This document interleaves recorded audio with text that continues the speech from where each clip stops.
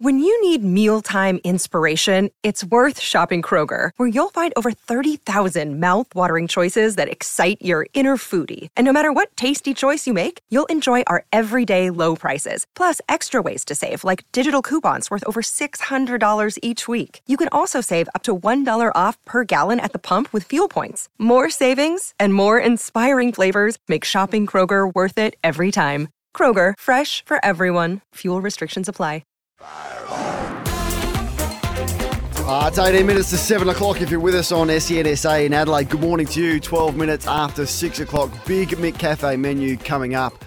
Looking forward to discussing the middle six from last year and what would a pass mark look like for season 2023. But right now, key part of SEN's new show that's been dominating them's fighting words is Matthew Crooks. Crooksy, thanks for your time again. Thanks for having me. Oh, no. We've got you on a dodgy line again. This is extraordinary. He needs a new phone, Crooksy. I've worked it out. We gave him one chance. We might ring him back, I reckon, get on a better line if we can. Has he got a land? Does anyone have a landline these days? No one has a landline. no one under 50 has it. 0433 98 11 16. Does anyone have a landline? And why? And I want you to call us from your landline this morning. No, don't. I reckon Nims would have one. So Nims, our legendary man, who I don't even know what his title is, but he's jack of everything. Like he's announcer, he's presenter, he's behind the scenes tech, he's all sorts. Yeah.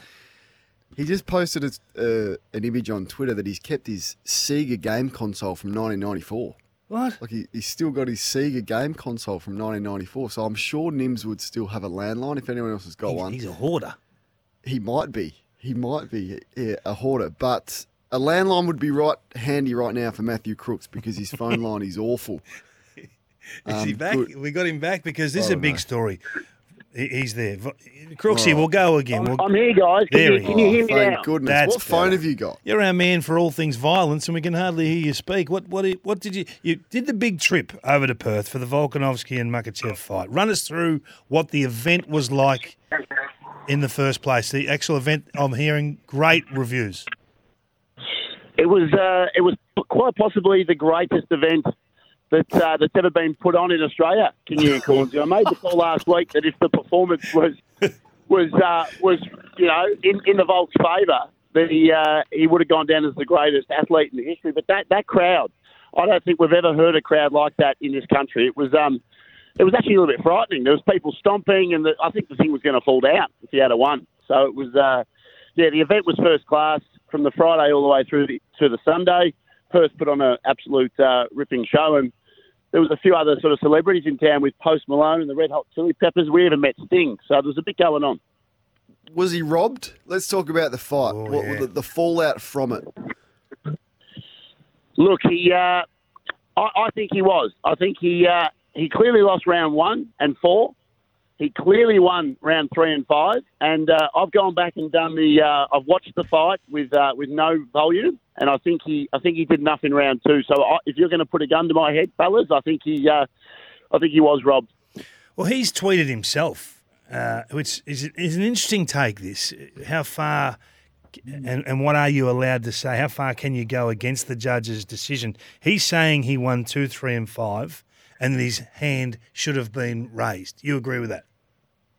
Absolutely, yeah. Look, I think they can get away with saying a lot, 2Ds, because one of his teammates, Dan Hangman Hook, has come out and accused his opponent, Makhachev, for Cornsey again, if we get that right this time, Kane.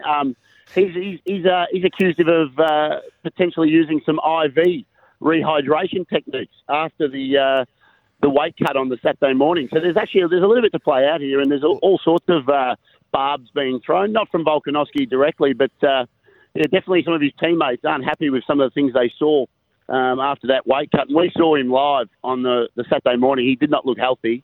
And then you see him the next day and he's jumping around at probably 180 pounds. So it was definitely something going on there. There's a few things to maybe play out. A little bit of controversy. It's amazing the fallout from this, and that's why the sport is so dramatic. So that Dan Hooker you're speaking of, he called him a cheating dog. This is Makhachev, and he said the dumb C thinks he can fly to Australia to hire a nurse to give him an IV, and we won't find out. Now, the penalty I'm led to believe is 2 years for using this tactic. What has the response been from the UFC? The UFC haven't directly responded, but it's funny because after he came out and said all this, and that's, by the way, for another athlete in an elite organisation, that's quite an absurd ability to be able to just tweet something like that. If we had that in the AFL, could you imagine the storylines? But his team came out and said no IV drip was used, and then they've since come out and said you can actually take 2 to 3 litres of IV as long as it's done by a nurse or a professional. And then everyone's like, hang on a second, you said that there was no IV used, and then now you're saying that you can use 2 to 3 litres. But in Australia, the Commission, because they're all independent bodies, the Commission doesn't allow that here from my research. So it's very strange, and there's potentially a little bit of controversy to play out, which we all like. Now, it was banned in 2015, no doubt about that, because of the weight loss concerns. It was unhealthy for the athlete, and also because it can mask performance-enhancing drugs. That's the biggest fear. So we're not saying that's happening here. These are all allegations, and Dan Hooker's put that on the table. So we'll wait and see how that unfolds. But is there any word of a rematch, and how quickly would that come to light? Yes, well, my co-host, the Mako Shark, actually asked him in the post-fight press conference, would you be happy to stay at 155 if you didn't have a rematch and actually fight some of the other guys to get that rematch? He wants the rematch. His performance was still something out of this world. I mean, I'm not putting Mayo on this. In the 5th round, when he was just absolutely smashing the bejesus out of him, I had grown men around me. There was blokes welling up. I think people thought they were seeing something that was going to be just like timestamp for the rest of time. There was grown men about to cry from watching and how impressed they were with this performance. It was one of the most outrageous moments. But I think he deserves a rematch. I think if you saw his performance, he can absolutely lay claim. I don't think the other camp will be in a hurry to give him one, though, is my take, and he'll probably have to go back down and defend his belt. His 145-pound belt. Last week, and you've made some big claims already in your first 2 weeks, that the greatest event that Australia's ever put on, and that if he had won, greatest Australian athlete ever. Now, he didn't win, Crooksy. Where does it leave him? Yeah. I think it leaves him. Still up the top with Kathy and Dawn. Maybe is he below Bradbury? Is he in front of Paul? I think Paul Barnard's 4 goals in the grand final against Melbourne he's still a pretty good claim. But jokes aside, I think I still see him. I could have the rose-coloured glasses on, boys, but I still see him as the best athlete in this country, and absolutely that performance, even though he didn't get the win, I still think that was one of the best we've seen. Well, who have you got on Sunday morning? Them's Fighting Words on SEN 9 o'clock Sunday morning for all things violence. Who have you got on this week? Well, we've got on our mate, friend of our podcast, Josh Coulabau, who had a fantastic win on the weekend. He actually got I don't know if you saw it, he got a spinning back heel to the plums that put him down for 5 minutes and then came back and choked the fella out. And his name was Maltik Bagdasarian, who he beat. And he's coming on. And we've also got the guys from the Hex Fight Series, which is a local MMA promotion in Melbourne that's doing big things. So they've just signed a deal with ESPN and they're very excited. So we've got a couple of really good guests on. Love your work. Not sure whether we'll do it again next week, but I'm up for discussion on the back of your Paul Barnard gag. Crooksy, look forward to tuning in on Sunday. Thanks for your time. Good on you, boys. Thank you. Love to do it again. Thank you. Reaction off the Temper text as well. I watched the fight live, as I always do, and Volkanovski won that fight 3 rounds to 2. It was a terrible decision, says Mark. But this one, boys, I'm a huge UFC fan and wanted Volk to win. He put in a great fight, but no way did he win. Islam took him down 5 times and clearly won 4 rounds. Volk had a great last round, but that was too late.